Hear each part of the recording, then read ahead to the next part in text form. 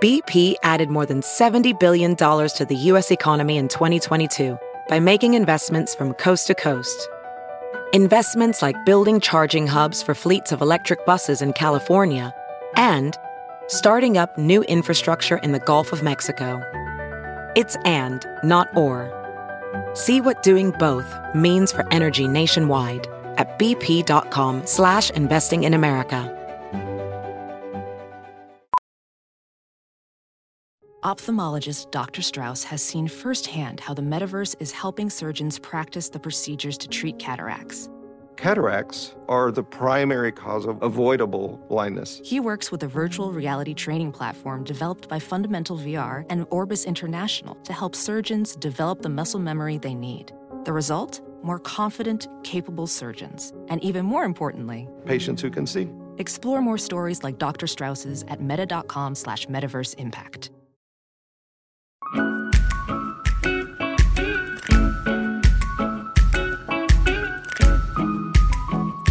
Hello. I'm deleting that. Every time I try and be fun, JC pushes me down. Awesome. Every time I do something like slightly off color, JC's like, nope, I'm deleting that. I'm like, I'll be deleting that in the editing portion of today. It made no sense. Hey guys, we are back. Ow, I just hit my foot so hard. Awesome. I'm starting over. Should I start over? Okay, no. Hey guys, we're back today. Do you think our listeners are getting sick of hearing us? Should we start over for the intro? You guys have accepted us by now, then you're never going to accept us, so leave. Ow, I hit my foot again. What? It looks like you kicked it. I'm like, haha, I kicked it. No, for attention. I'm like, ow, it keeps hitting it. Anyway, so I'm in California. I'm back. We have been doing absolutely nothing, honestly. Yeah. Here's the thing. Oh, we almost just said here's the thing at the same time. Here's the thing. We always have these grand plans. We're like, okay, we're going to take all these pictures. We're going to get this done. We're going to record seven episodes. Like such big plans. And then when it comes down to it, whenever Chelsea comes to visit, we, no joke, lay on the couch all day and watch documentaries and eat ice cream.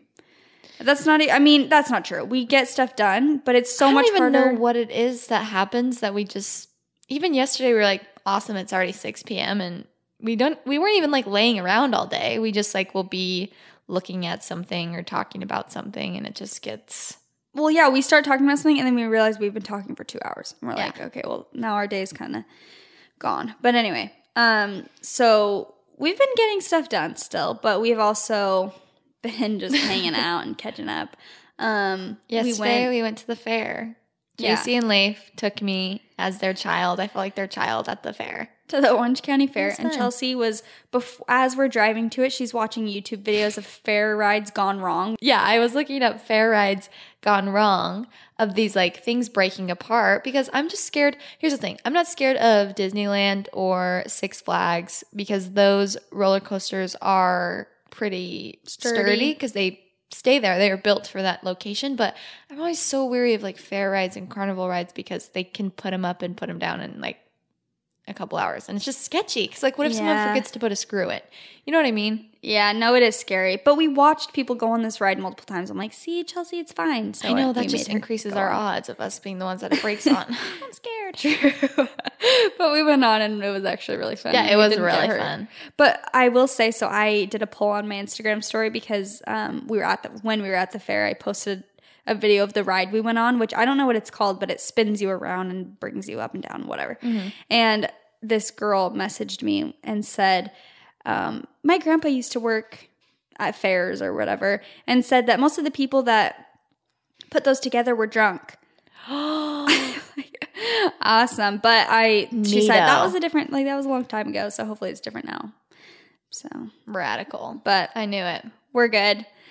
And then also there's a huge fire right now in California. There's actually 2 big fires going on right now, and one of them's actually pretty close to us. It's in Trabuco Canyon. And it's so sad. We could see the flames last night from where we live, and it was actually kind of ironic because as we were walking out of the fair, we look and we can see over the mountain, like on the top of the mountain, you could see the flames. And then like, and the sky is so smoky too. Yeah, and it was like just so big, and then you could see it in the distance, and then right ahead of it, so closer to us, was the fair.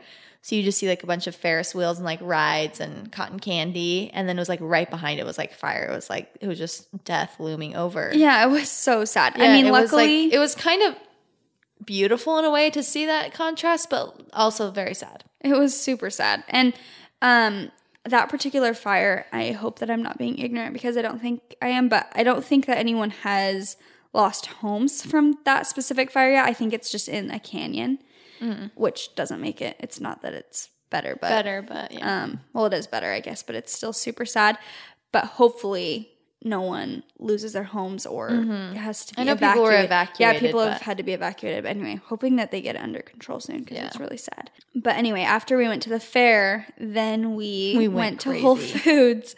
And so while we're driving to Whole Foods, we Postmated. Is that the correct word for? Yeah, Postmated. We put in an order on Postmates to get some food. And then P.S., my Postmate delivery man was very sketchy. Not really, but he sent me a message and was like, "Hi, JC," smiley face. You need anything else for your order? Smiley face, smiley face, smiley face. Like millions so many of emojis. Guys. It was scary. And then when he said he was picking up my order, he did like 8 winky faces in one text. But I think honestly he just was not from America and wasn't familiar with like exactly the keyboard and what was happening. But he did love emojis. Anyway, so we ordered stuff and then I don't know how I like almost forgot that we ordered it, but we went to Whole Foods because we wanted to get some ice cream. And then we ended up getting a ton of snacks to like eat that night and watch the show.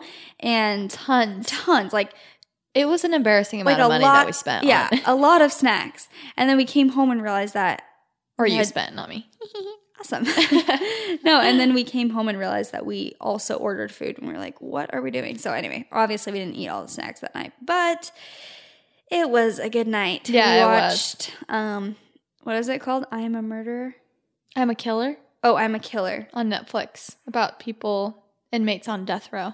We only got through one episode, then we were very tired. Yeah. It was really good. So interesting. Yeah. Anyway, we love true crime and like just stuff like that. Documentaries. I love it, except it also traumatizes me and I feel like I can't go anywhere or do anything because it like is very scary. But anyway. Yeah, that's true. Okay, putting all that to the side, today we have 2 really awesome guests, Natalie and Dave Swenson, and they shared with us their story about, well, basically they just shared with us their last year of their lives, which has been pretty crazy and eventful. They've had some really hard trials that they've gone through, but they've created something awesome out of it. So they're super genuine, down to earth. Honestly, by just when we met them, you would have never guessed that such like horrific things have happened to them by their demeanor because they just seem so like positive and full of light and stuff. Yeah. So basically their year started off, Dave got let go from his job and they had to invest all they had into a different company and they were trying to get off the ground and Dave's brother went missing for 3 weeks. Just a few days after, I think they had like signed on to this new business where Dave was gonna have to be working a lot. Then just a few days later, Dave's brother went missing and they searched for him for 3 weeks and unfortunately got the terrible news that he had passed away. And so they had a funeral for him and then the next morning. And you'll hear this story. It's pretty wild. The next morning, Natalie, Dave's wife, went into labor and had their second daughter. And it was just a crazy, crazy year for them. They just had a lot of things that were pushing against them and it just kind of built up and how they've dealt with the darkness and grieving and different things that have come up and dealing with childhood traumas and all of that stuff. And they do a really good job of storytelling and being super vulnerable and also very inspiring at the same time. What they've done actually is Dave wrote a children's book. The book is called Grow and it is so good. He reads it on the podcast and it seriously is so good. It made us well, I don't know if it made you cry, but the first time he read it to us, Yeah. I teared up. I cried the first time and the second time. Yeah, it's so good. It has such a good meaning. Honestly, I love children's books. I'm not kidding. I said this before, but we went to some friend's house and they have 2 kids, and the little boy asked me to read him a book, and I was kind of like, okay, whatever. And I started reading this book, and I got hooked into it, and then he asked me to read another one, and I was like so gung-ho about it. Like, I actually think children's books are so fun, especially when they have cute little meanings. Anyway, this book is in honor of his brother. It's kind of a story of, they'll go into it a lot, but it's a story of them as well. Yeah. Just what they've gone through and their hard times and kind of finding the good and finding ways to grow. Yeah. So they have a Kickstarter right now, which they are trying to meet their goal by the end of August. So they'll explain what Kickstarter is, but we'll put a link to it on our Instagram. If you guys want to donate to it, you guys will get a book. I would highly recommend it for anyone that's a mom, a parent, or even if you want to give it as a present to someone that you know that has a kid. Like, I really think that give this it book, to your teachers. Yeah, I think that this book is so great, and they've just done such a good job at putting it all together, first of all, and just making it happen through this time. And especially after you hear their story and how like touching it is, and after you hear them, you just fall in love with both of them. It just makes you love the book and the story even more. So go to their Kickstarter. We'll leave a link on our Instagram, like I said, so you guys will be able to check it out. If you can donate. That would mean the world to us, and I know it would mean the world to them. If you can't financially contribute, share it on your story if you feel inclined, or share it on your Facebook, tell your friends to share it. Yeah, if it resonates with you in any way, this episode or just their story in general, just make sure and tag them and help them out. That'd be awesome. So without further ado, here we go. Let's get into it. Okay, so here are our guests today. We have Dave and Natalie Swenson. Do you guys just want to introduce yourselves really quick for the listeners at home? Yeah, Okay. I would love to. Do you want to go ahead, Natalie? Yeah, I will go ahead. So I'm Natalie. This is my husband, Dave, and we live in good old Pleasant Grove, Utah. Wait, where is Pleasant Grove? It's about 40 minutes south of Salt Lake City. Yeah, we're like 10 minutes from 2 different canyons, from American Fork Canyon and Provo Canyon. That's so fun. Yeah, we love it. I never know where anywhere is in Utah. When people are like, I'm from whatever, American Fork, I'm like, not a clue. Why do I not know where any? But So I you love Utah. know where like the point of the mountain is, where when you're going on the freeway and there's like Thanksgiving Point. Yeah, I know where that is. So that basically that whole area all the way back to the mountains, that's American Fork, Pleasant Grove. Okay. If you ever hear those types of Lehigh, that kind of name, Yeah. so Meshed together. That's all of that. Okay. area. Yeah. Cool. Good little geography lesson. Yeah. Yeah, but we love the outdoors. We got 2 little girls. They're exactly 2 years apart, and we love taking them in the mountains, hiking with them. That's some of our favorite things to do with them. Wait, how old are they again? We've got a 3-year-old and a 1-year-old now. That is so fun. Yeah, that is fun. And we saw photos of them, and they're so cute. and chunky. And chunky and squishy. Love the chunk. We have the squishiest babies. They're so cute. Yeah, I work in sales. I've been doing that for a long time. But other than that, we really what our passion is to travel and to experience and to just, write and express ourselves. And we have a lot of fun doing it. And we've been able to do it way more. And that kind of goes in, we'll get more into that in the story, where we went from someday we're going to be able to do this to, no, we're going to start doing this right now. Like no more waiting. That's awesome. So, yeah. Yeah, and then me being a at-home mom, I just have a little activewear shop and Oh, cool. can do that at home. She says little activewear shop. They sold $500,000 God, in product that's last so month Awesome. My in team 1 did, month. yeah. So That's yeah. amazing. Wait, what is it called? So Zaya Active, I feel like I've seen that maybe. it's high quality premium activewear. So it's gonna be clothes very comparable to like Lululemon or Athleta, okay, but cool. it's like a way that you can do it from home. Yeah. Be a home mom. Yeah. That's awesome. So she always says little, but I always have to correct her. Yeah. It's pretty big. She's doing awesome. That's awesome. That's amazing. So are you guys both like, would you say left brain creatives, or like one of you's more logical, one of you's more on the creative side? I'd say we're both pretty creative. Yeah. Yeah. And then we're big on taking risks. Sometimes awesome. it hurts us. Yeah. Yeah. So I think we're both, I think we express our like creative pursuits differently. I grew up, my mom's an artist, and so I grew up like around painting and around drawing, and Natalie does a lot with, photos, and I don't know, we just express our creativity differently. We used to both really be into music. That's actually how we met, was at an open mic. And Yeah. so- Oh, Yeah, that's we were both cool. playing. Wait, do you guys both sing? That's so We're like, cute. okay.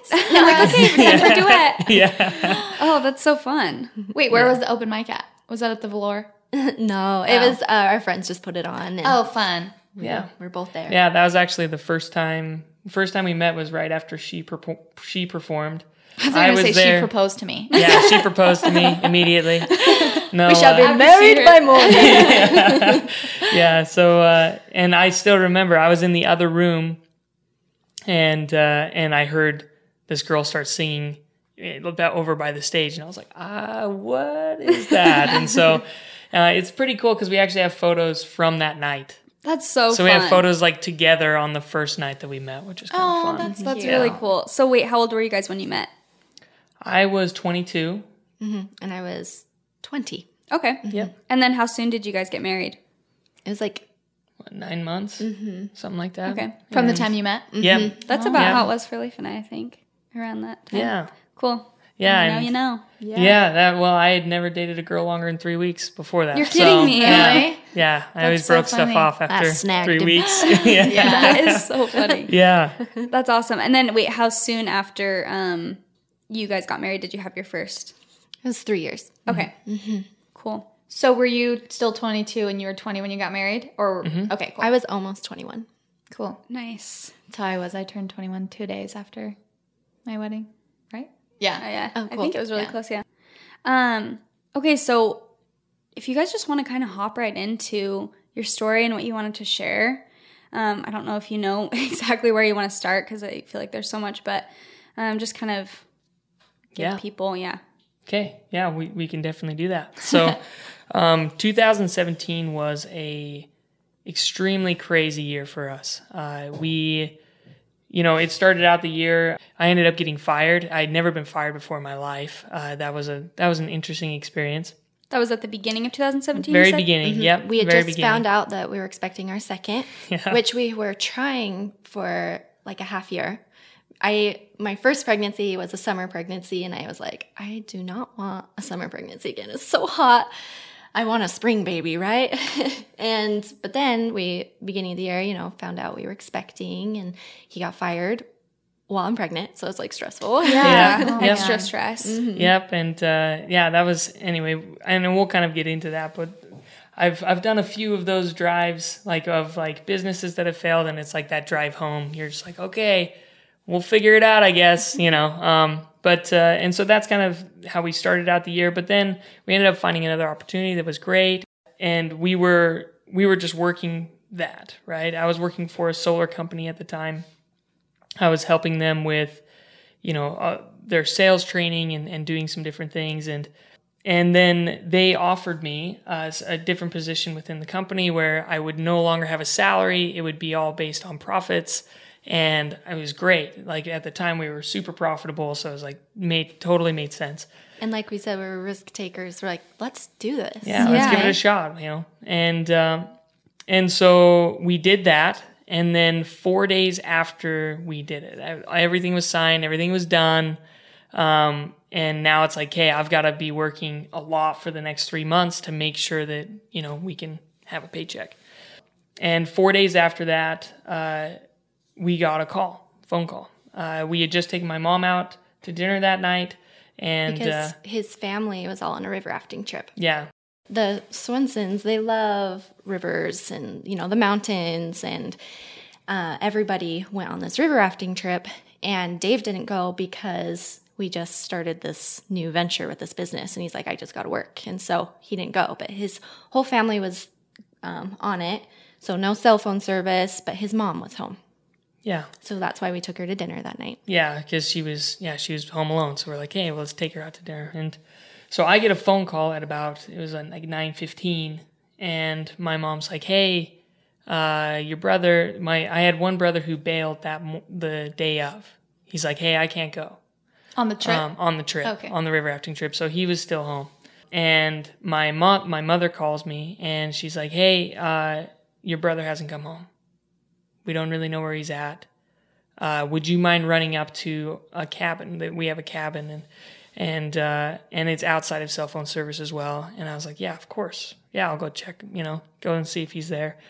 And I start driving up the canyon, and I'm like, the whole time I'm thinking, I'm like, oh, come on, man. Like, what are you doing? Like, check in, and all of us, I mean, we had grown up camping, and I mean, I've gone camping alone quite a few times. And so I was just thinking, I'm like, he just didn't check in and he went off somewhere, So I'm driving all the way up the canyon, and it's dark, and it's kind of funny how those like little kid fears start like rising up again, but I get to the cabin, and all the lights are off, and I go in and I check, and he's not there. So I'm like, okay, well, and so I get in my car and I start driving back. And right before I'm about to get to cell phone service, I just feel like I should just go spend the night with my mom and make sure she's okay, because she's all alone and she's worried about my brother. I'll just go up there with her. So I come out of the canyon, I call her right away, and I'm like, hey, have you heard from my brother yet? And she's like, no, we haven't heard anything. I'm like, okay, I'm going to come spend the night with you. She's like, okay. So we get up there, we still haven't heard anything. And it's getting late now. Now it's, close to midnight, and we still haven't heard anything. And then that morning, they find his car without him in it. And it's in a really sketchy place. The next morning? Well, yeah, it was about like 3 a.m. is when they found it. So, and it's like, okay, where is he? And so we didn't get to go to the car. It was just didn't work out that way. We didn't go to where the car was parked. They had moved the car by the time we got there, but we knew exactly where it was at. So, I drove up, I kept my mom in the car, and this is like the kind of, I mean, I've been in some like sketchy places. This was like, you could feel it. There was a lot of like meth houses, and there's a bunch of meth heads around, and it's like, okay, we'll see how this goes. And I start knocking on doors and saying, hey, have you seen this guy? I have a picture of my brother. And I'm like, hey, have you seen him around? Is he your older brother? Older brother. He's just older than me. Okay. Yeah. And so we started looking for him. And by the end of the day, it's getting kind of intense. I mean, we have hundreds of people showing up and looking for him. Well, his whole family is still out of town, so they don't know. Yeah. And we're like, how do we, get a hold of him? And luckily they had this phone that's like for emergencies, but they don't turn it on until night. Mm-hmm. And so it was just kind of like, come home, emergency. And so they like booked it home. So it's like, it was just his mom and Dave and like, in the very beginning. And then that just launched us into a few weeks of craziness. Yeah. So was the river rafting trip in Utah? Mm-hmm. Okay. Yeah, I was in southern Utah. I was on the Cataract Canyon area. And so there's no cell phone service at all out there. It's the middle of nowhere. So they finally got the text. They actually rafted through the night with lights on the front of the raft, and which can be kind of scary to do. Yeah, it sounds very adventurous. But we've rafted this river dozens of times, so we knew it really well. And they ended up getting out and then drove home, and they were there the next morning. But that really started the next 3 weeks. It was a really intense time. I would go for 3 days at a time without sleeping, and then I would get home and I would crash for 12 hours. Then we'd go for 3 days again. And of course, like, I wasn't even thinking about business or anything else besides finding my brother. Because, like, what do you do in that situation? You just don't stop. You just keep searching for. It's just like, it's the craziest feeling, you know? And everything else kind of loses its meaning, honestly. Yeah. It's family does come first, ultimately. Yeah. Totally. And so really the next 3 weeks was hell for us. I mean, it was extremely intense, and it was an interesting thing with Carl Jung. I've actually studied a lot on psychology after going through this experience, but Carl Jung talks about facing like the dark side of yourself, the shadow self is what he calls it. And I remember facing that for the first time. Like I would get home and look in the mirror, and I'd been awake for 72 hours, and you start to feel a little crazy. And it was like I would have done at one point, like I would have done anything. I all of a sudden like understood. I'm like, oh, like I would do anything to bring my brother home. And so that was just, I mean, it was a really, really intense experience. And we also felt so much love from people. Like thousands of people came and we gave out flyers and we, you know, we did everything we possibly could. We had like this search hub, and people would just come, and like just seeing that community of people trying to help us. And I'm 9 months pregnant at the time, and it's so hot, and I'm doing all that I can, but I'm like swelling up like a whale. Like I did not have ankles. Yeah. It's so swollen, but it's like you just keep going, you know. And yeah, a lot of people showed up for us. Yeah, and we even hired some private investigators. My parents did, and I remember at the end of it, they said, you know, if I ever go missing, please send your sons after me. They're like, I've never seen people show up and do what they've been doing to try to find him. And then, you know, after 2.5 weeks, we got the terrible news. I still remember that night. We were at my parents' house, just like visiting, and you know, we had stopped the search by that point. We were like 2.5 weeks in, and we weren't getting anything. And so, you know, in terms of like the official search, we didn't have like a search, like we had a trailer and everything, and we'd taken down the trailer and all of that. And I still remember like somebody texted me, they're like, please tell me that's not my brother. You know, please tell me that's not him. And they sent me a link, and I was like, of course it's not, you know, of course it's not. And then we get home that night, and my dad calls me really late, and he said, hey, I just got a call from the police department. It's him. You want to come up to the house? I was like, yeah. And Natalie instantly starts like bawling. And I go into shock. Like I can't feel anything. I'll never forget that phone call. Yeah. When your dad called you. I think one of the hardest things as a spouse is seeing those you love the most hurting. You just wish so bad that you could take that pain away. And I just broke down. And Dave, it takes him a little bit to process things, and he's just in shock, you know. And I just hug him. That's all you can do. We all went to his parents' house, and I don't know, we just had never experienced something like that. And it was just silent. And everyone's just hugging each other. Yeah.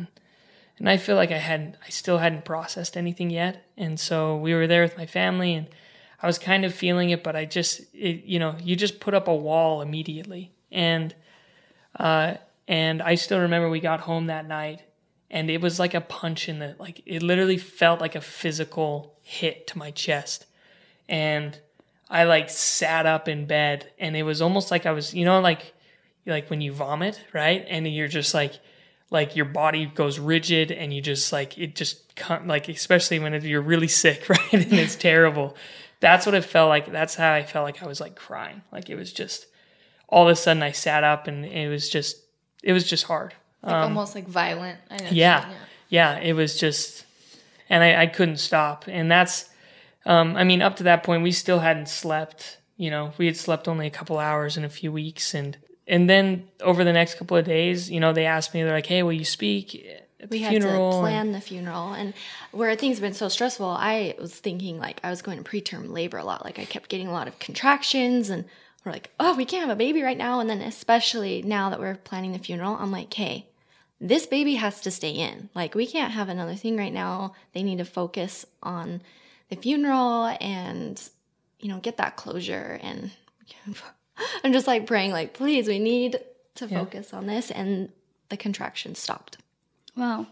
Yeah. And so then I didn't even write my talk like at his funeral. I couldn't write it. I kept trying to write it, and it ended up being 6 words long. Like I wrote 6 words out, and that was it. And then I just prayed, and I said, hey, like, I'm going to keep myself open as much as I can, and whatever stories you want to tell, just have them come out, and I'm ready. And that's it. That's that's what I did to prepare my talk, and it ended up okay. It ended up good. Beautiful. So, and it was just this, and I couldn't believe how many people showed up. I mean, we filled an entire, like a huge room, plus all the halls were filled. And I still remember, like, when I stood up, I was shocked. Well, he was such a great guy. You know, he impacted so many people. And he just loved people. He saw people. You know, he didn't, like, there's a lot of times where you'll meet people that are nice, but you can tell they have, like, ulterior motives. And you never felt that around my brother.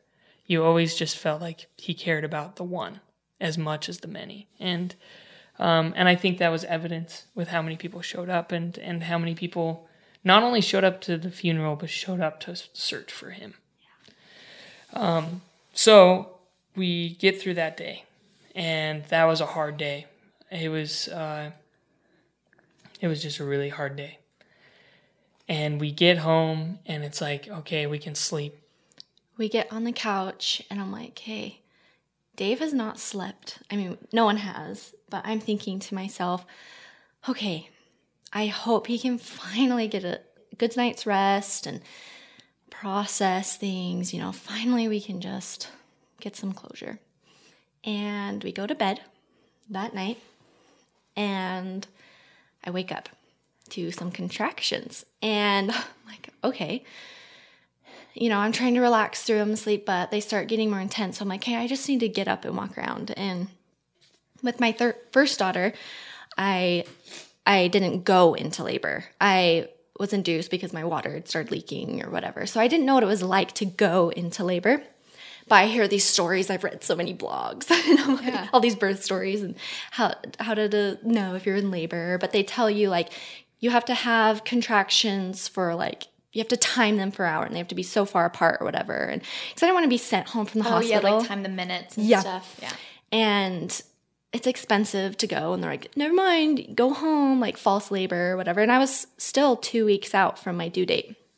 And so I just started pacing our living room, and I remember reading some other people's like birth stories, and they're like, sit on a yoga ball, and you get in the tub, and like it'll help pass the contractions. And I'm like, okay, so I'm like sitting on the yoga ball, and What time was this? In the middle of the night? Yep, Okay. middle of the night, and then they just started getting more intense, and our little 2-year-old is, you know, asleep. My husband's asleep, and I'm like, he needs sleep. And finally, I just prayed. I'm like, I need to know if I'm in labor or not, because this is getting intense. And I started filling up the tub, thinking I can take a bath. And then my contractions started to like be 30 seconds apart. Like I can't. I'm like, gosh. I'm starting to not be able to breathe through them. And so I just get the feeling like, you need to wake up, Dave. And I'm like, okay. So I go over, and this is at 3:20 a.m. And I wake him up, and I'm like so nervous for him. Like I like try and wake him up so quietly and like gently. I'm like, I like poke, like Meanwhile, tap you're in him. labor. Yeah, I like tap him. I'm like, hey, and he like wakes up like kind of confused, and I'm like, I don't know, but like maybe I might be in labor, but I'm like, I don't know, trying to like be nonchalant about it. Not stress him out immediately. Yeah. Well, and let me just say, like, Natalie has an extremely high pain tolerance. And so when she wakes me up, like, as soon as the fog leaves, you know, I first, like, wake up and it's like, like, it feels like I'm, like, coming out of the water. You know what I mean? Like, out of that deep sleep. And I'm trying to understand what she's saying. And then as soon as she's like, I think I might be in labor, I'm like, we have to go to the hospital. Well, then, like, if she's complaining, we have to go it's right now. Serious. Well, it's then that like the pain started like, or I like can't walk through them now. And we're like, what do we do? Our little 2-year-old is asleep. I don't know. And it's middle of the night. Do And we wake her up? Do we put her in the car with us as we run over to the hospital? so Seriously. Dave just runs out in the street. It's, you know, the middle of the night and like a crazy person. And luckily our neighbor's lights were on by some miracle. And he just goes and starts pounding on their door. Probably gave him a heart attack. They were like watching Netflix. They'd been watching one too many episodes.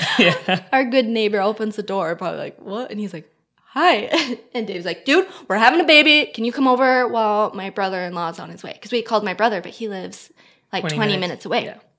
But we just knew we had to go right then. And so he's like, yeah. And so luckily I had my hospital bag packed. And we just like get in the car, start driving away before he's even in our house. And we just like zoom, no like traffic laws or anything. Like luckily there was no traffic and no cops. We ran a few red lights. And luckily we don't live like super far from the hospital. But we're just like rushing there. And I'm like, oh my gosh, like I don't know what's going on. This is crazy. And we get to the hospital, like don't even park. I just pulled up on the curb. And we're just like literally a movie. Waddle in. And it's like quiet in the hospital. And there's just like this security guard at the desk, like so calm. And we come in and we're like, she's having a baby. What do we do?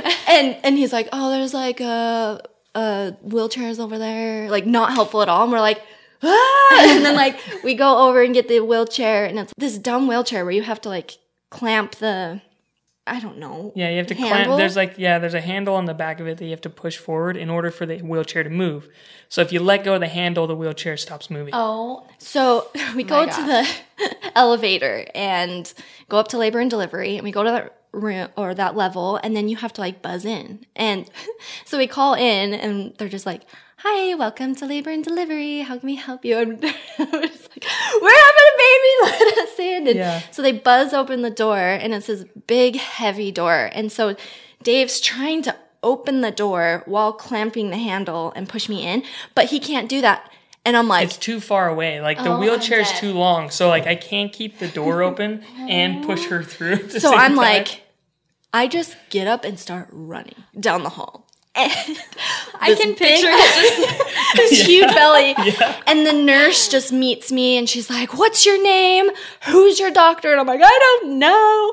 And this is like TMI, but we go in the room and so I have to check you just your dilation to see how far along you are. And if you're a 10, like it's time to go. And so she's like, I need to check you, see how far you are. So I just like rip down my pants and she checks me and she's like, the baby's coming right now.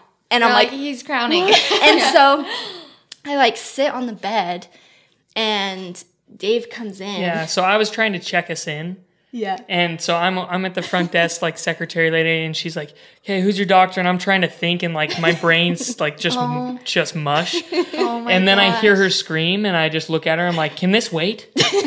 She's like, yeah. I'm like, ah! So I like run, and I'm trying to like call her parents, or because her parents weren't there for Evelyn, her mom wasn't, so I was like trying to call her to be like, hey, like hurry. We had it all planned in our head, like who's gonna be there, but it was just like going so fast. And anyway, I get to the bed and she's like, the baby's coming right now. And I'm like, what about the meds?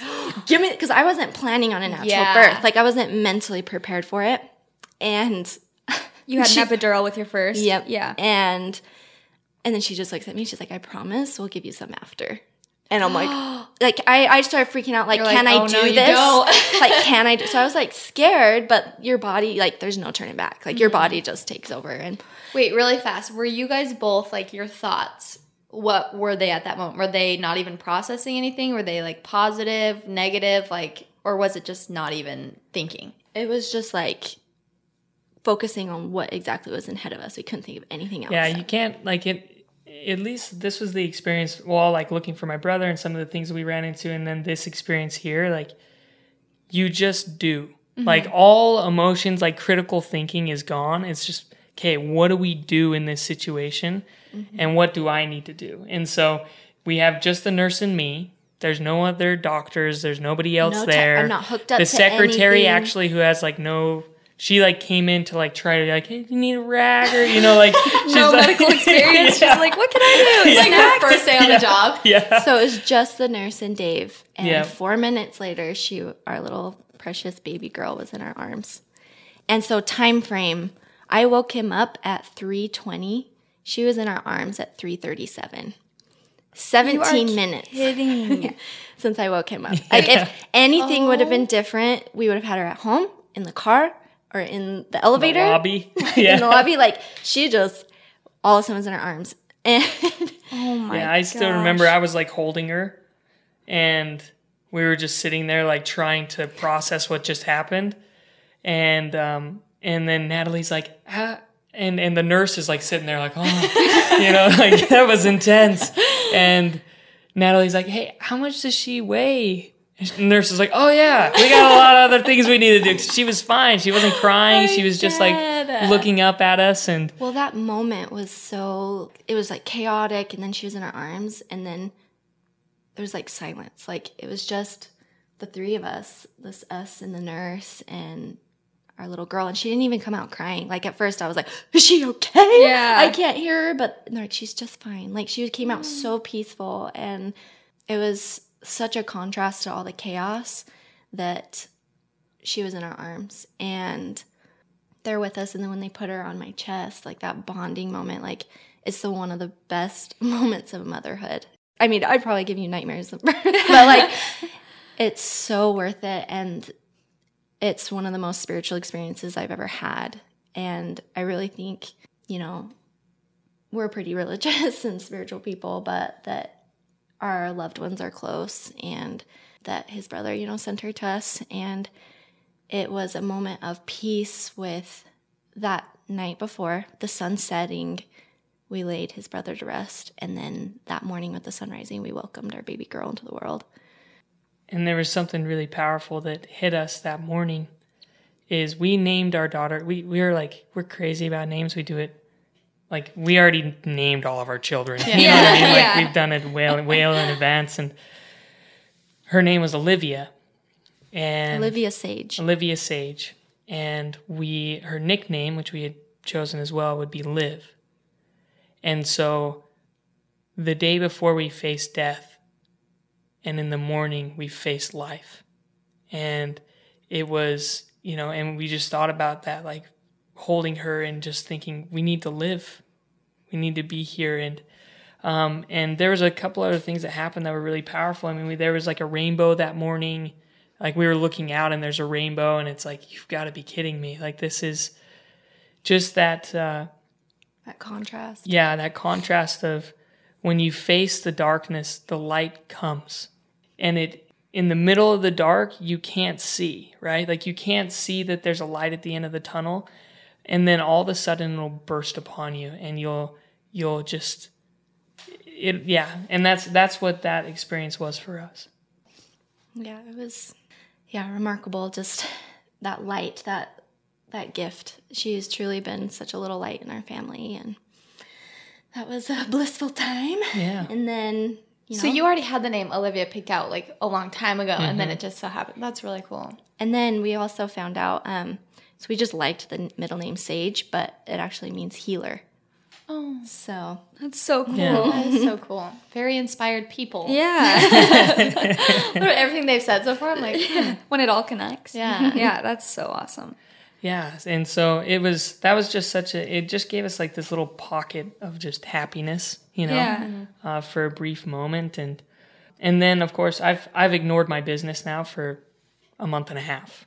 Yeah. At that point, yeah. Yeah, and so this was on Saturday, and I was back to work on Monday. Like, I was like, I have to go. Try to save this thing so we can get a paycheck, because we haven't been paid now, you know. And I have a baby now. Yeah, and we have a baby, and we have all of these things we have to pay for. So I get back to work, and I was working.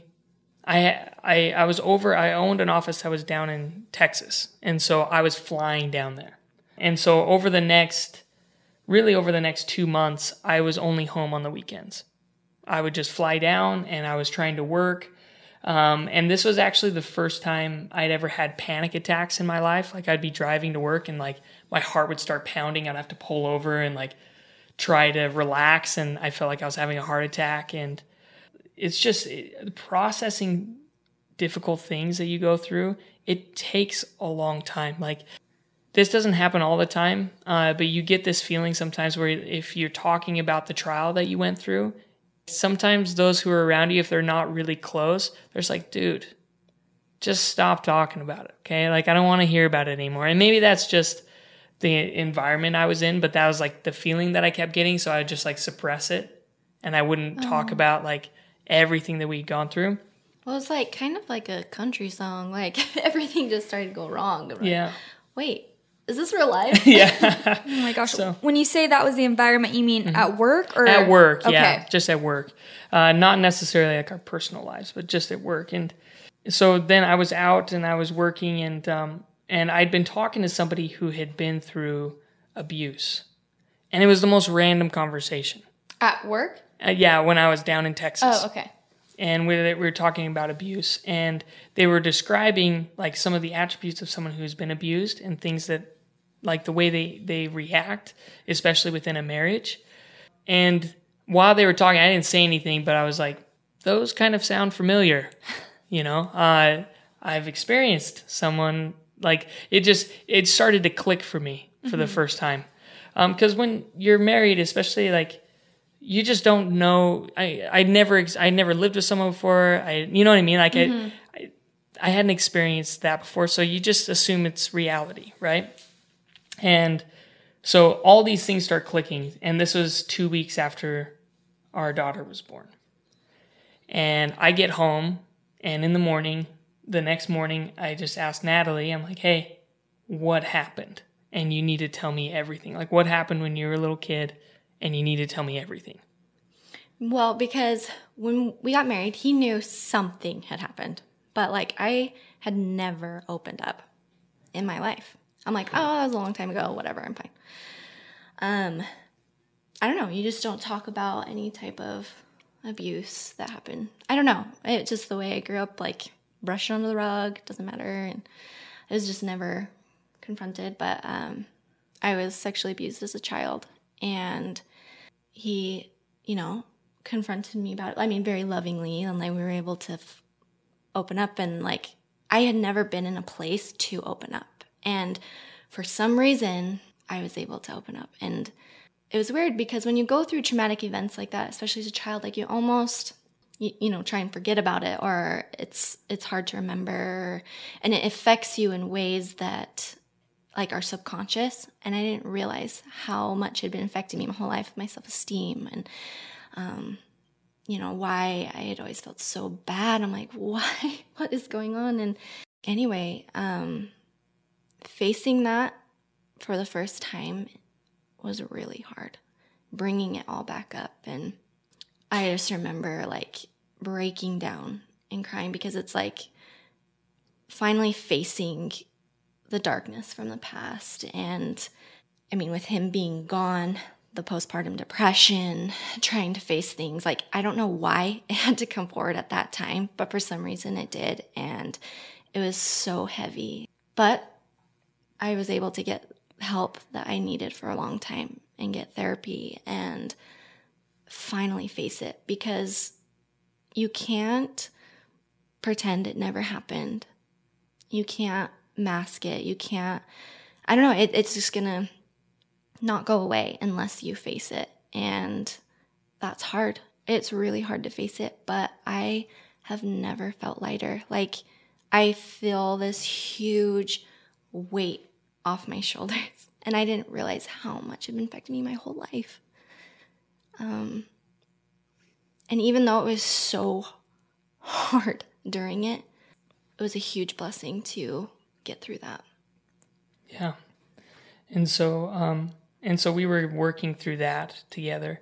And at the time, this business that we put into was like, I should have seen, now like hindsight's always 20/20. I should have just been like, this is going to crash and burn. I'm out. Yeah. You know what I mean? I should just cut my losses, but we had put so much money into it, and we'd taken this huge risk, and then like kind of gotten our feet cut off right at the beginning, stripped at the starting line, right? And so I was trying to turn it around. I was trying to, these relationships, and especially with sales, like it's very emotional. And if you're not managing those emotions really well, it can go negative really quickly. And I mean, I've been working with sales reps I've worked with hundreds of sales reps. And so I knew what was happening. I was trying to turn it around, but I wasn't there physically all the time, right? I could only be there a couple of days a week. And so our business started to just drop. And it was like, and then all of a sudden, like this debt just started to pile up, where it's like, hey, in order for us to get profits, we have to get sales to here and then here. Now it's $100,000. Now it's this much. And it's like, okay, how do we do this? And I'm trying to deal with like death and with all of this stuff, and I'm getting these panic attacks, and I've never had that before in my life. Like, I I try to be like a very disciplined, like strong person, and I just was feeling so weak at the time, you know? And so over the next, really by December, we hadn't been paid. We hadn't had a paycheck now in 6 months, and our savings are completely gone, and we're like going deep into debt, and it's like, we've just never faced that type of financial burden before. And that in itself is such a strain, you know, financial stress and everything going on. And that by itself is hard. And then when you're also trying to grieve and you're also trying to be a mom, and I can't even imagine. Yeah. And so when I would be home, I would just go to the gym. Like once everyone was asleep, Natalie would go to sleep at about 11 o'clock. I would leave the house because I'm like, I'm not going to fall asleep. I might as well go get something done. So I would go to the gym and I would work out. And I'm not that big of a guy. I'm 5'8", but I was starting to like put on quite a bit of weight. Like I was still eating okay, healthy, but I was just, for the first time in my life, like I was starting to get like big. Like it wasn't necessarily healthy, like especially for my body type. You mean big muscular? Big muscular, yeah. Like my shirts stopped fitting. Like it was a weird thing, you know, but that was the only thing that would make me feel better is I would go and I would lift weights for an hour and a half, and I would lift until literally I was shaking, and then I'd be like, okay, I'm done now. And then once I had beaten myself up physically to that point, then I would go in the sauna, and I'll never forget this because I did this every night for like 2 months. I would take a towel with me into the sauna, I'd put the towel over my head and start sweating, and then I would just cry for like a half hour. And then I would take my towel back off, I'd walk out, I'd go home, and I'd fall asleep. And, you know, I was just trying to find because I had so many other things. Like I knew that there was other negative ways I could take out this anger and this frustration and this feeling like the world's out to get me. Like I'm like, it was the only way I could think of to get those feelings out. I was about to say, I feel like to give yourself more credit, there's a lot of other vices that you could have chosen. Or as any vice, to numb yourself is not good, but the gym is probably one of the better ones. I mean, you can obviously abuse it, but you know, there's lots of other vices that are way worse, that are way more addictive. So, I mean, you can give yourself credit for that. At least it was at least you looked good. Yeah. It was kind of funny. Like Natalie's like, how big do you want to get?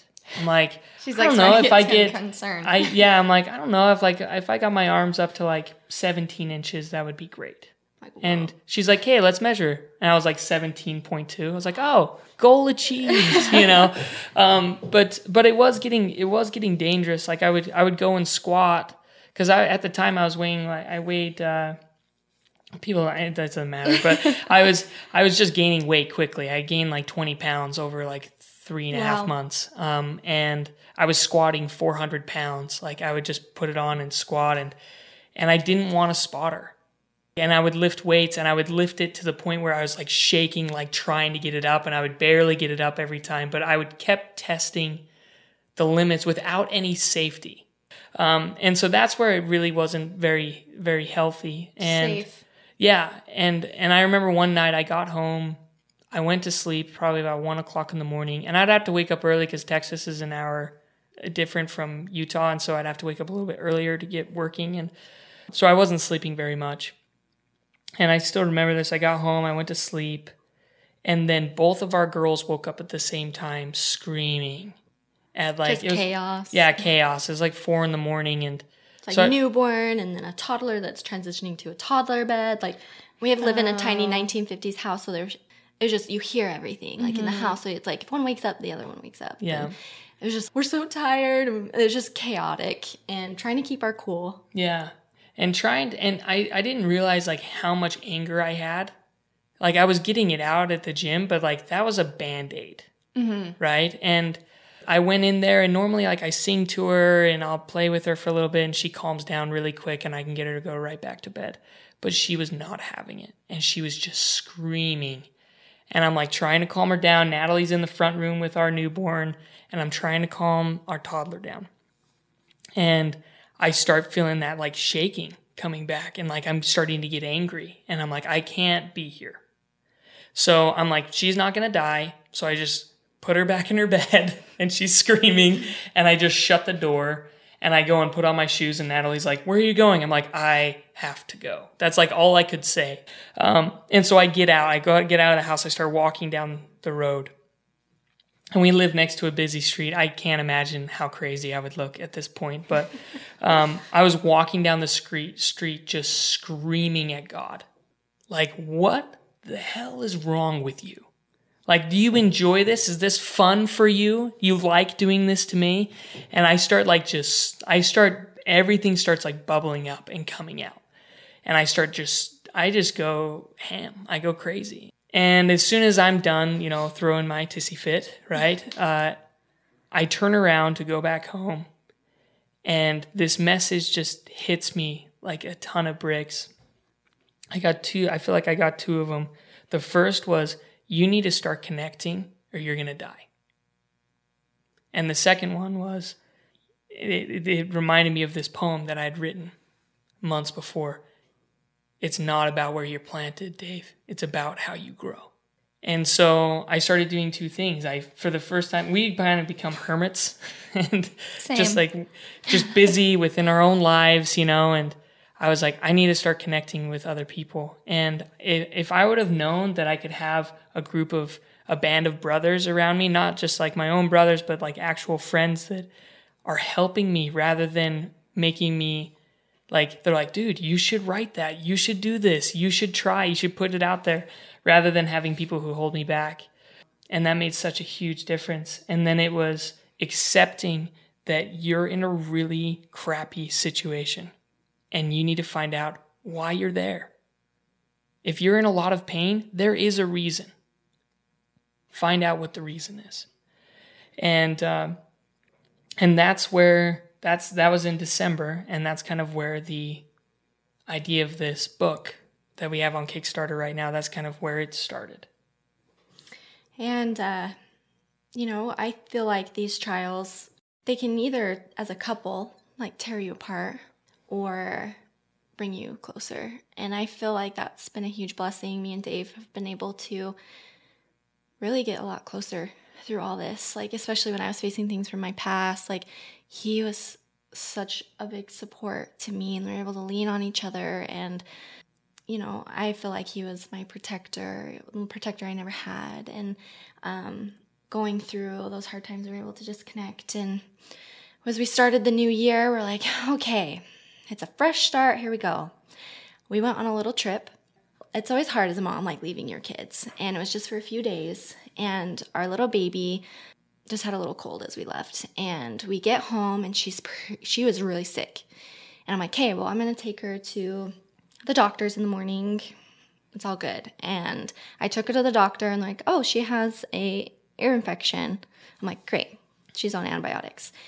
And then that night, she looked miserable. And we never co-sleep with our children, or she usually like slept in her little baby bed. And that night I just felt like I needed to sleep next to her. And so I like pushed our couches together and slept next to her. And I'm so glad I did, because I was just watching her as she's just sleeping, and her breathing was really shallow and rapid. And I was like, something's wrong. But I had never been to the emergency room before.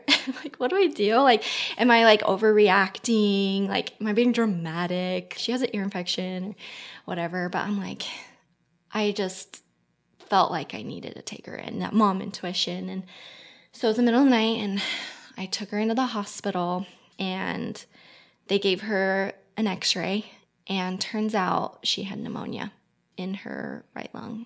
Pneumonia can kill babies, like, very easily. It's very Wait, serious. this was your baby? Our baby. Yep. Oh, I thought you were talking about your toddler. No, this is our... Well, either way. Yeah. They're both young. So, but the younger they are, the more serious it can be. And my grandpa had a brother die of pneumonia when he was 6 months old. And, if we would have lived at a different time, we would have lost her. And the hospital that I took her to the emergency room at, they didn't have a pediatric unit, so they had to take her by ambulance to another hospital. And then she was admitted for the hospital for a few days. And again, our life went on pause, focusing on our little family and our little baby, and facing like, we could lose her, you know? And it was just another thing added on. And as a parent, seeing your child hooked up to the machines, you know, your life just goes on pause. But we just take one day at a time. And long story short, she's okay. Yeah. Well, I thought it was interesting. So our business is, at this point, we were like, okay, you know, I had negotiated a few things so we could still get a paycheck. This is like the end of December. And I'm like, hey, maybe I'll stay here. And, you know, we were thinking about it. And I still remember, though, I went in and Natalie had finally gone home to get some sleep. And so at this point, we're like 7 months after my brother went missing, or 6 months after. And Natalie had gone home and I was holding my daughter. And I was thinking about, like, I could lose her right now. And I have been gone her first 6 months of life. Trying to provide, right? But I haven't been here. And then I thought more about it, and I'm like, the guys I'm surrounded by, because I just had this experience about connecting, like the guys I'm surrounded by right now wouldn't bat an eye if I left. I'm like, I'm quitting right now. So I called my boss, and I said, hey, this is my 2 weeks. I'm out. I'm not going to work with you guys anymore. While we were in the hospital. Yeah, while we were in the hospital, because I just knew that because they would rather of me not spend time with my family. You know, and it was just a lot of, like, my values, like, all of a sudden became clear.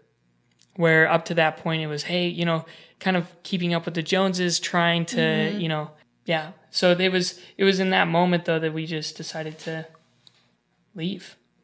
And now we're at rock bottom. Like, where can we go? And like Dave said, this poem that he'd written really helped us. I remember we were talking and we're like, what can we do? We have a choice right now. We can either become bitter about everything that's going wrong. Like, is this real life? Why? Why is everything going wrong? There has to be a reason.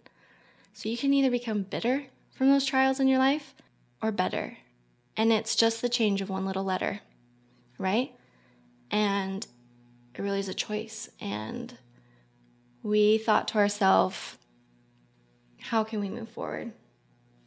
1 second, guys. Why is this so... Do you guys hear this? Okay, sorry, guys. That's okay. No problem. At the most suspenseful part, we're going to take a break really fast. We'll be right back. Okay, so we're just going to hop back into it. Thanks for sticking around for the break. But anyways, me and JC have not said a word because we're so, like, into the story, and you guys are such good storytellers. Yeah. So. Thank you. Well, first of all, you mentioned the poem. So you wrote the poem, Dave, before anything happened with your brother, or while? Yeah, I wrote it. I just wrote it one night. So I woke up. I had this weird thing with 11:34 for a while, where I kept, like, things kept coming to me at that exact time. It freaked me out, actually, for a little bit. I'm like, why does that keep happening? Inspiration. And you just write. Like in the morning and at night, like 11:34. I don't know why it was that time, but it was that same time, and I had this thought. This was in 2016, so it was before everything started. It's just that one that I told you guys. I was just sitting there, and we spent so much time in the mountains, and I think I had actually gone up to, there's a lake in Utah called Pittsburgh Lake, and there's a tree there it's actually, most of them are extinct now, but it's like around 2,500 years old. Wow. And it's growing out of the rocks. Like, there's these little teeny pine trees around it, and then there's this massive tree. Oh my God. It's really, really cool. It's it's as old as the redwoods, you know. And I think I had gone on a camping trip up there recently. I think that's kind of where it started. And I just loved how it grew out of the rocks, and it was that's actually, the old tree is based off of, I took a bunch of pictures of this. Yeah, the old tree in the story is that tree, which is kind of cool. That is cool. Yeah, so I'd written that poem, and then I thought it was really cool, and then into the notes it went, along with... What was the thought that you had? Oh, yeah, sorry. The thought that I had was that trees don't think about how tall they should grow. They just grow as tall as they can.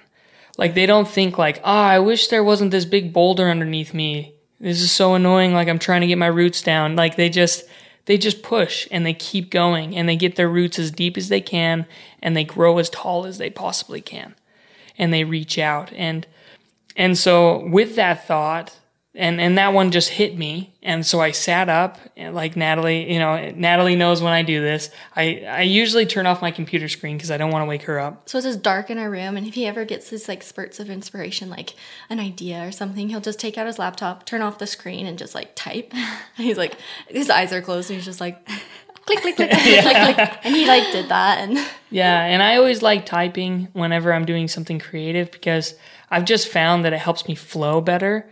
Because when I'm writing with my hand, I'm like, I'm trying to remember everything while I'm writing. But with typing, I can type a lot faster. And so I typed out this poem. And I literally didn't read it at all. I just finished typing it out. I shut my laptop, put it down, went to sleep. Woke up the next morning and read it. And that's what turned into our book. That was like the start of it. And I made some changes, just pacing changes within it. But it's almost word for word exactly what I wrote. But that whole message is like when I was saying, okay, we're at rock bottom, that message kept coming back to us of this poem that he'd written, and it really pulled us through. Yeah. And we're like, we need to do something with this. Yeah, and that's when we just realized other people have to be going through the same thing. When they're in the middle of this hard thing, they're in the middle of pain, what do you do? And for me as a parent, I would go and read these children's books to our daughters, and they would be beautifully illustrated. But then it's like, here's a bus, or it didn't have a message. And so I just thought, for me as a parent, I'm like, not only I want to be able to tell my girls true messages, that like a life truth. And if I could read that every night, that would help me too. And so that's when we started working on our book. We found an illustrator and started working with her and started, getting this illustrated, started building out like exactly how many pages it's going to be and what we're going to do. And then the more we thought about it, the more ideas we had. Hey, why don't we try printing it on non-tree paper or recycled paper so we're not cutting down trees to tell a story about a tree? That doesn't really make sense. Yeah. And then Natalie reached out to Arbor Day Foundation, and we ended up working out a partnership with them, and it was all this cool stuff was happening. Wherewith we'd be able to plant trees with the books. Yeah, so every book sold on our Kickstarter right now, every book sold, a tree is planted. And all these things started kind of coming together, and it was really, really cool. And we worked on it all the way up until July. And it turned into this whole year project, and we're like, hey, we want to launch this on the anniversary date of when Dave's brother went missing, because that was such a dark day for our whole family. We want to do something to honor him because he was such an inspiration for this, and also something to give new meaning to that day. Yeah, to take that day from just a dark, hard day to maybe a bittersweet. Maybe you could have both. Right. New hope. And so that day was really significant to us. And so it's not like, let's just launch it on whatever day. We're like, no, we need to launch it on this day for us, you know? So we picked July 27th to launch it, and this was in June. And we're at the very end of June, and we were working with our illustrator, and then radio silence for 3 weeks. All of June. We're like, hey, where are you? What's going on? We've called you. We've left you messages. And the deadline's creeping up. And we've worked out, we just signed paperwork with Arbor Day, and I'm trying to line up, so we can work with elementary schools. Like, what's going on here, And we just didn't hear anything, nothing. And then we got an email 3 days before the project was supposed to be done that our illustrator was dropping everything, and she was taking all of her illustrations back, and she was done. Did she have a reason? She didn't give us really any good reasons. Well, she had, I think, struggling with a lot of anxiety, and I don't know. That's just what we can infer. Just right? hold back, just couldn't handle it. Yeah. But wouldn't even take it on.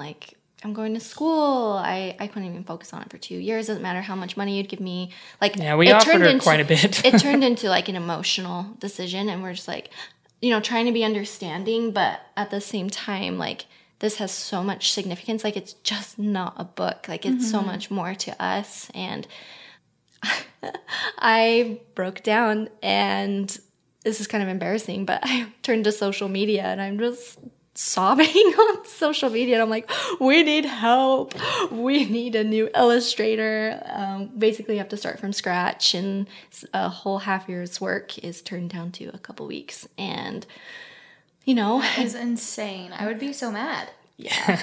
Really fast, can I interject and ask, at what point did you decide to turn the poem into a children's book? Like, when did that idea spark? So that was earlier in the year. That was like probably around January is when I thought that. I'm like, I think that this, because it could just be a poem, right? Or we could do, but I'm like, I don't want just grown-ups to read this.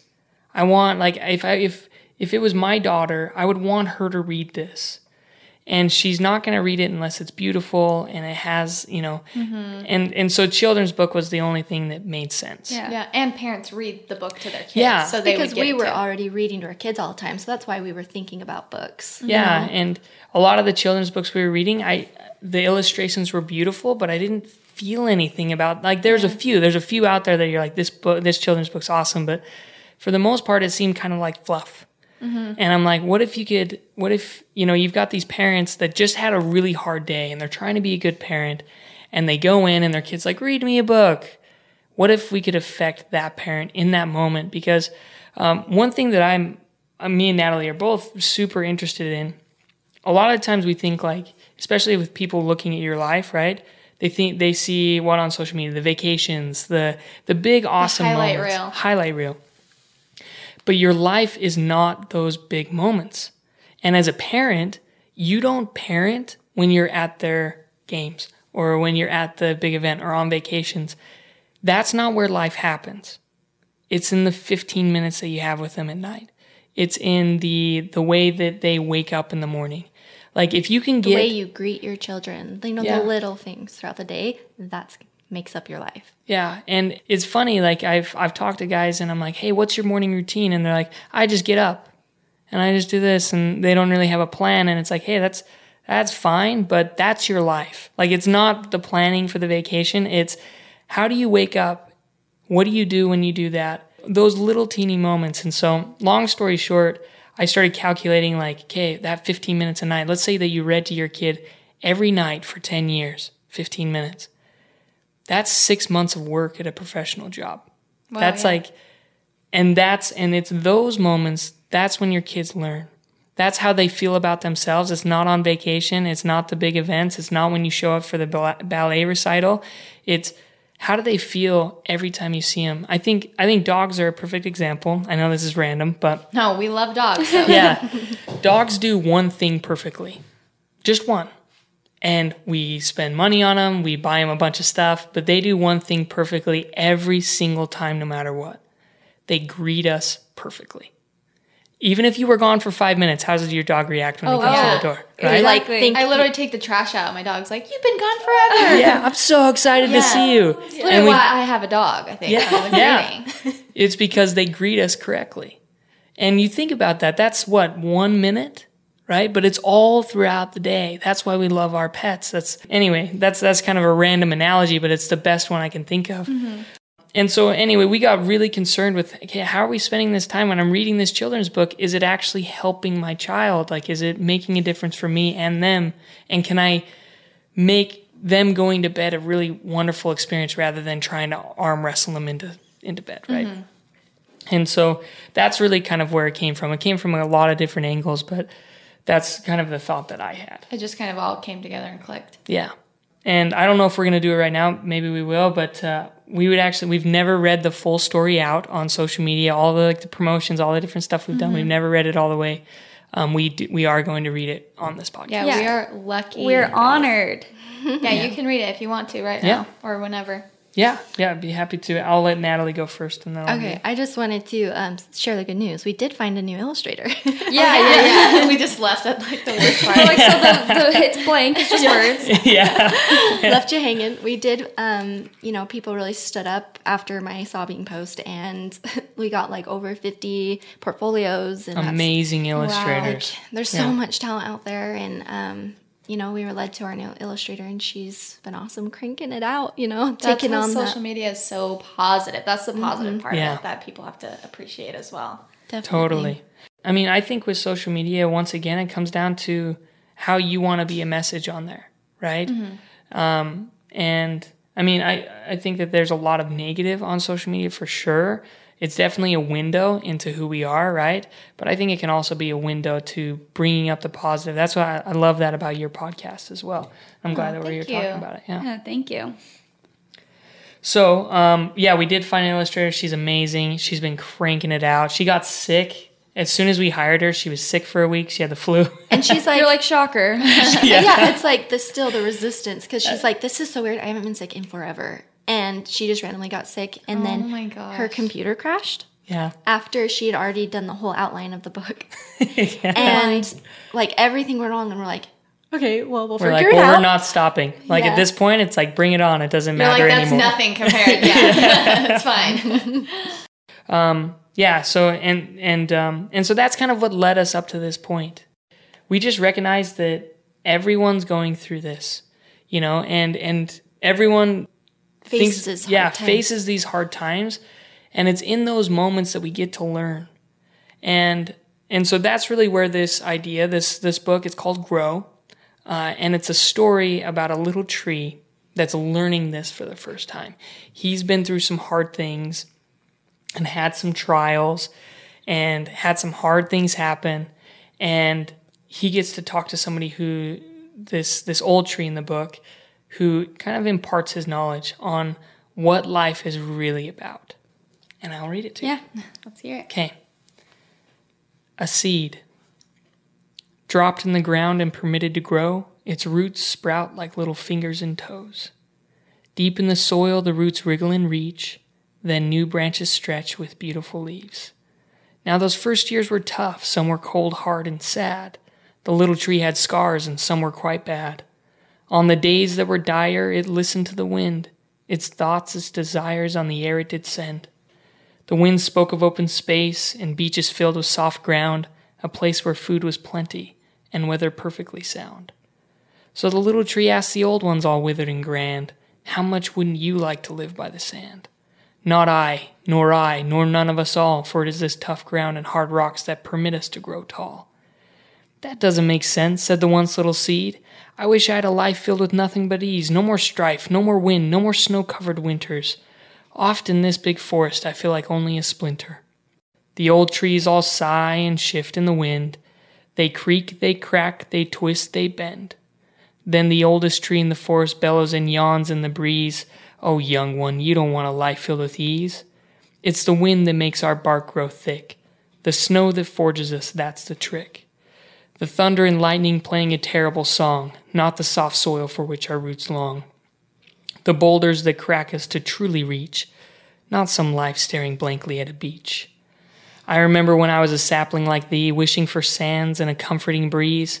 Those things are nice, don't get me wrong, but these things will not make you grow strong. And then he asked a question the tree did not expect. How tall should every tree try to get? As tall as the others, chirped the little young tree. Tall enough to see the mysterious canopy? No, little one, let yourself dream bigger. The stars are your target and hope is the trigger. And then he declared a truth as timeless as the breeze, as wide as the earth and as deep as the seas. A tree should grow as tall as it can possibly be. I love it so much. I know. I'm obsessed with it. I don't even have kids, but I'm going to get it.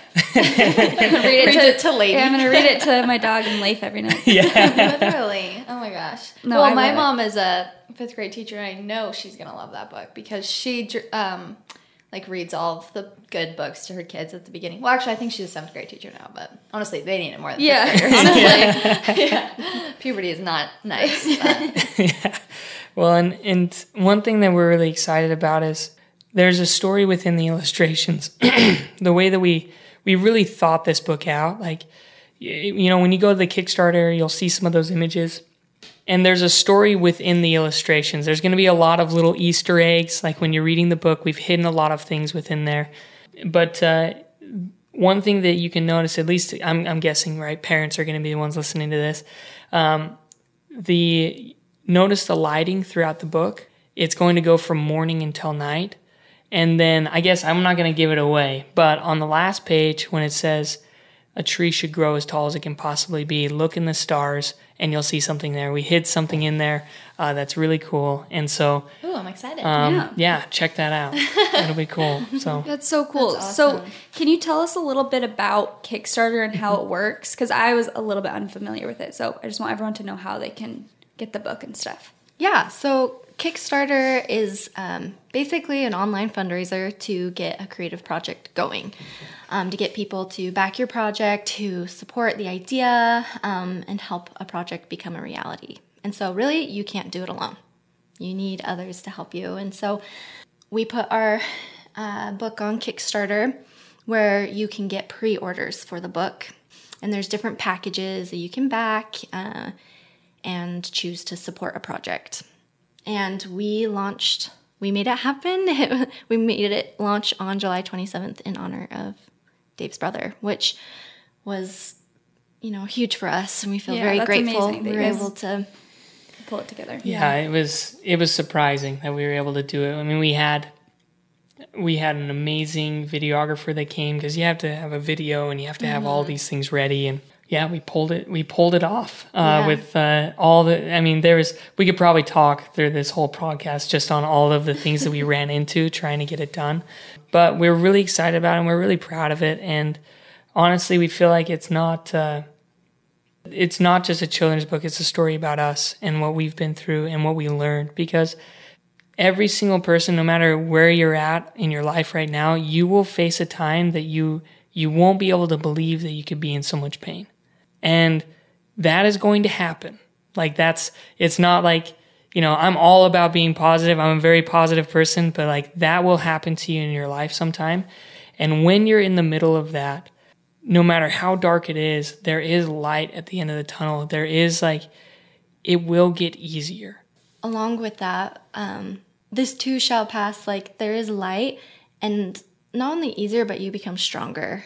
There's always going to be chaotic, crazy times, but those hard times are what make you stronger and make you who you are today. And it's finding that light within those dark times. Yeah, there was a post I did. I found this beautiful little piece of art on Instagram, and I reposted it. It's a drawing of two wolves, and there's this little baby, cute little baby wolf, and it has an arrow in it, and it's laying down and it can't move, and it said the old me, and then it showed a big wolf looking at the little wolf, and it's covered in arrows. And it's standing over it. And it's like the new me. Life does not get easier. You become stronger. And when I'm getting sad thinking about a wolf and an arrow in it. Yeah. Yeah. But I just the analogy. Yeah, I love it. No, that's really powerful. Yeah, and I just always love that analogy. I mean, me personally, I love reading history. I love studying. It's always amazing when you see people that they have every right to be a victim and to say that they're having a hard time, and they are, for sure. But it's those that's your catalyst. That's the wind that makes your bark grow thick. That's the lightning that shocks you and hurts you, but then you can stand up. And one thing that I think is really important, at least this was one lesson that we learned, was when times get hard, you don't think too far out anymore. When times are going great, when you're on the straightaway and you're feeling great, you can dream out 10 years, right? But when you're in the middle of a crisis, you need to shut all of that off. And if you need to get all the way down to, I'm going to make it the next 10 minutes, right? I'm going to make it 10 more minutes, and then I'm going to move, go from there. Yeah. One step at a time. So do you have, I don't know, I mean, I personally have never lost a loved one that's super close to me, so I'm unfamiliar, I guess, with that situation. Do you have any advice, or now it's been about a year, and I'm sure you still struggle with it. Do you have any, I don't know, any sort of advice or anything that looking back, tell yourself at that time, I guess? Yeah. If you know somebody who's going through, I guess I'll start there, and then I'll kind of talk about personally what you do. If you know someone who's going through a hard time, Let me explain it this way. If you've ever driven on a motorcycle, right, on the street, not like in the dirt, like on the street. Me and Natalie used to drive our motorcycle. I had a motorcycle. I had 2 of them, and we drove them all the time. And she'd ride on my back. And we had, at the beginning, I had to kind of explain to her, hey, when we're going through the turns, you have to lean with me. I can't lean against her. I can't lean against. Like, if you've ever been on one or driving, and if someone leans the opposite way, you like literally almost die. Yeah. Like it's really dangerous. I've only been on a motorcycle once and I was terrified the entire time. Yeah, and so you have to lean with them. And when you're on the straightaways, it's great, right? But then I think of those times in your lives as a turn. And so if your spouse, wife, husband, friend, if they're quiet, be quiet. With them. If they're talking, listen. You flow with them. Whatever, however they're going to process it, because every person's different, you just do whatever they're doing. You follow them. And so I've noticed, I've seen this happen in the past where people are like, you need to talk about this. And like, maybe they don't. Maybe you just need to sit with them. Maybe like I was so grateful. I had one friend, we actually went on a winter camp out, and that's all he did. We just went. We didn't talk about like all the hard stuff we were going through. He's like, dude, let's go camping. I'm like, I'm in. Let's go.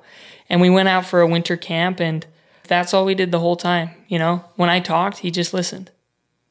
And it makes a big difference. So that's one thing that I think for those, if you're seeing someone who's going through a hard time. I was just going to say, it's part of processing it is accepting those hard times, not pretending they didn't happen or think, okay, I'm just super positive about this, but it's taking that time to process it and accept it. And really all you can do is take one day at a time. Yeah.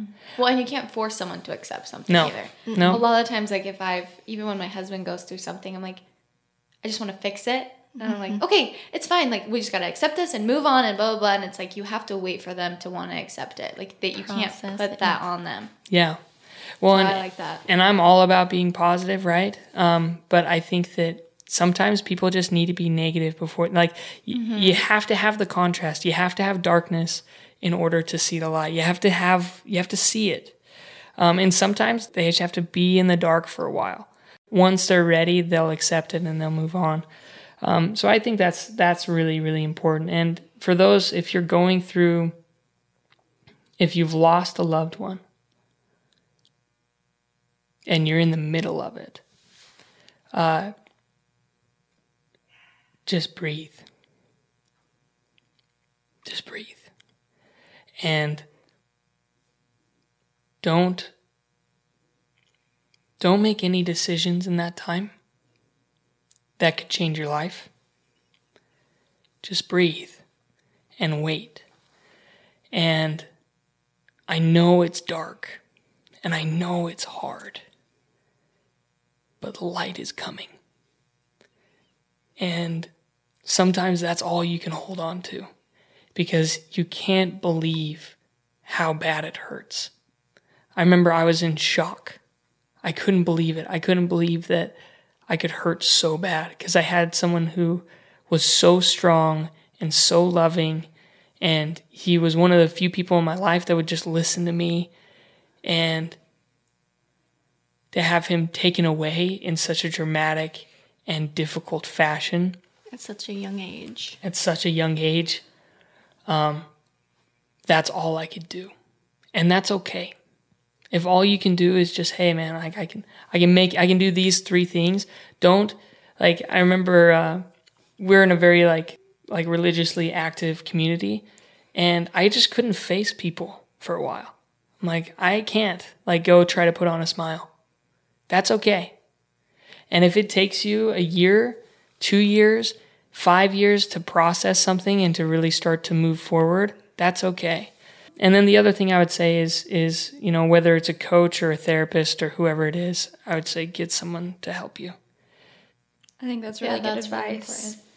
I mean, Chelsea had mentioned that she had an uncle pass away, and I don't know, I'll just let you say because I don't. Oh, well, yeah. Well, I was super young. So, I don't have anyone that I know super well that has passed away. I've had like acquaintances, but my dad's baby brother was I think he was 24, 25, like newly married. So it was like a similar situation where it was really unexpected. And my dad, I was probably in 3rd grade. And I think there's like a 16-year difference between my dad and him. But I just remember going through that. And obviously it didn't affect, I was sad because I saw my dad sad. And it's the same thing of just, he was saying it just changes your entire life from that moment. It's just, we just had a family reunion. And so his daughter was there with us. She's a teenager now. She didn't really get to know her dad. And so we kind of all just like went around and all the parents went around and kind of said what they remembered about my Uncle Dave. And they were going around, and my dad just said, like, after that, every single sibling was like, my life completely changed. It was like, this is life. This is no longer this like just easy roller coaster, or it's just not this easy, ride. You have to do stuff. And my dad's like, that's when I started to realize like what's important. Like, this is my family. Like, I started to put kind of like what you said, where all of a sudden he was like, I don't need a job that makes me a ton of money. Like, I need to be home for my kids. And I always remember my dad after that always making time to like be home, and he would have like tea parties with us on Sundays, and like just he was always home, like when we would go home after school, and he was always at like our dance recitals and all that stuff, like just he was just there for us. So I understand like that. Well, I don't personally, I've never been through that, but I understand because I've seen my dad kind of go through a similar thing where it's like his baby brother, and it's like so unexpected, and it's just a shock. It's shocking, but anyways. I'm just silently bawling, like red face, like tears, snot. Talking so eloquently, and as soon as I start crying, I sound awful. But awesome! I didn't bring any tissues. I know, we should have brought some tissues. I'm sweating, crying. Great well, combo. Well, is there anything else? I mean, we're so grateful that you guys were able to come on and tell your story. I feel super inspired, so I know that people at home are gonna feel really inspired hearing this story, and I think it's so awesome that you guys have created something to give new meaning and to just honor your brother, and that you guys have just honestly handled all these trials with such grace. I'm sure at the time maybe it's not so graceful, but we really appreciate you guys being here. And is there anything else that you want to say? Yeah, so our whole project, I kind of mentioned it before, but with the Kickstarter, with every book sold, a tree is planted. We've partnered with Arbor Day Foundation, and so not only when you pledge the project, you get a book, you can know that a tree will be planted too, and that you're helping fight deforestation and help the environment. And our book is also printed on tree-free paper, so you're being environmentally conscious. You're not cutting down any trees, and really we just love the mountains. We love spending time in the outdoors. That's really where all of our free time goes to. I don't even know how many hikes our little ones have been on with us. And at the end of the day, like, we want to leave this planet better than the way we found it. And I think that we can really do that. And so that's one big thing to know. We also this book is a part of it's dedicated to my brother and to his little daughter and their family, and so you'll see that there's a little dedication page and just a little blurb there. And if you want to know more, of course you can check out our story. But so give us like your information. So what is your Instagram? What's your Kickstarter? We'll obviously post it on our, if you guys are following our What We Said podcast Instagram. For everyone listening, we'll have all the information there too after this podcast gets released. But yeah, so with Kickstarter, you have a funding goal. And so our Kickstarter is up till the end of August. So we have the end of August to make our goal. And so we need your help getting the word out. Like, we can't do it without people spreading the word to back our project. Because with Kickstarter, if you don't reach your goal, no one gets charged. No one gets their book. It just won't go through. And so, we just need your help. If you can't pledge to the book, if the message rings true to you, just share it. Share it on social media. We're on Facebook. We're on Instagram. And please, when you do share it, tell your friends to share it. Yeah. And our handle for our book is just grow.thebook. And you can find that on Facebook, and Instagram. On Facebook, it's super easy just to hit the share button, write a little blurb. We have our video up on that page, and so it's really easy to share the video, and that has the Kickstarter link. You can find the Kickstarter link just in the bio on Instagram, or on Facebook as the Shop Now button. Also on our personal Instagrams, mine is natalie.swenson, and Dave's is dave.swenson, is how you can find us on Instagram. And is Swenson E-N or O-N? Owen. Owen, okay. Yeah, so SWENSON. Forgot real quick. Yeah, just had to double check. I want you guys to get to like 50,000 literally tomorrow. I'm like, come on, guys. Let's get all those I'm like, trees guys, planted. empty your savings. Yeah. Literally. No, that's really awesome. Well, we appreciate it. Seriously, so seriously, much. thanks so Well, much. thank for you coming so on. much for letting us come, and Yeah. it's been awesome. It's Yeah. been so cool being here. Yeah, well, thanks. Okay, so for every guest that we have on, we're starting a new tradition where you guys say our outro with us. So the Okay. outro is, and that's what we said. Okay. It's really hard. It's really hard. Okay. Just remember that. Okay. But anyways, for all you guys listening at home, thanks so much for listening. Find their Kickstarter. You guys can follow them on Instagram. We'll have all the info. And for us, I'm like ready for the outro. Jules is counting down. And like we mentioned, our Instagram is at What We Said Podcast. So, and we have our website as well, whatwesaidpodcast.com. So if you guys want to find us, you can find us there. But thanks so much for listening. We love you guys. And That's what we said.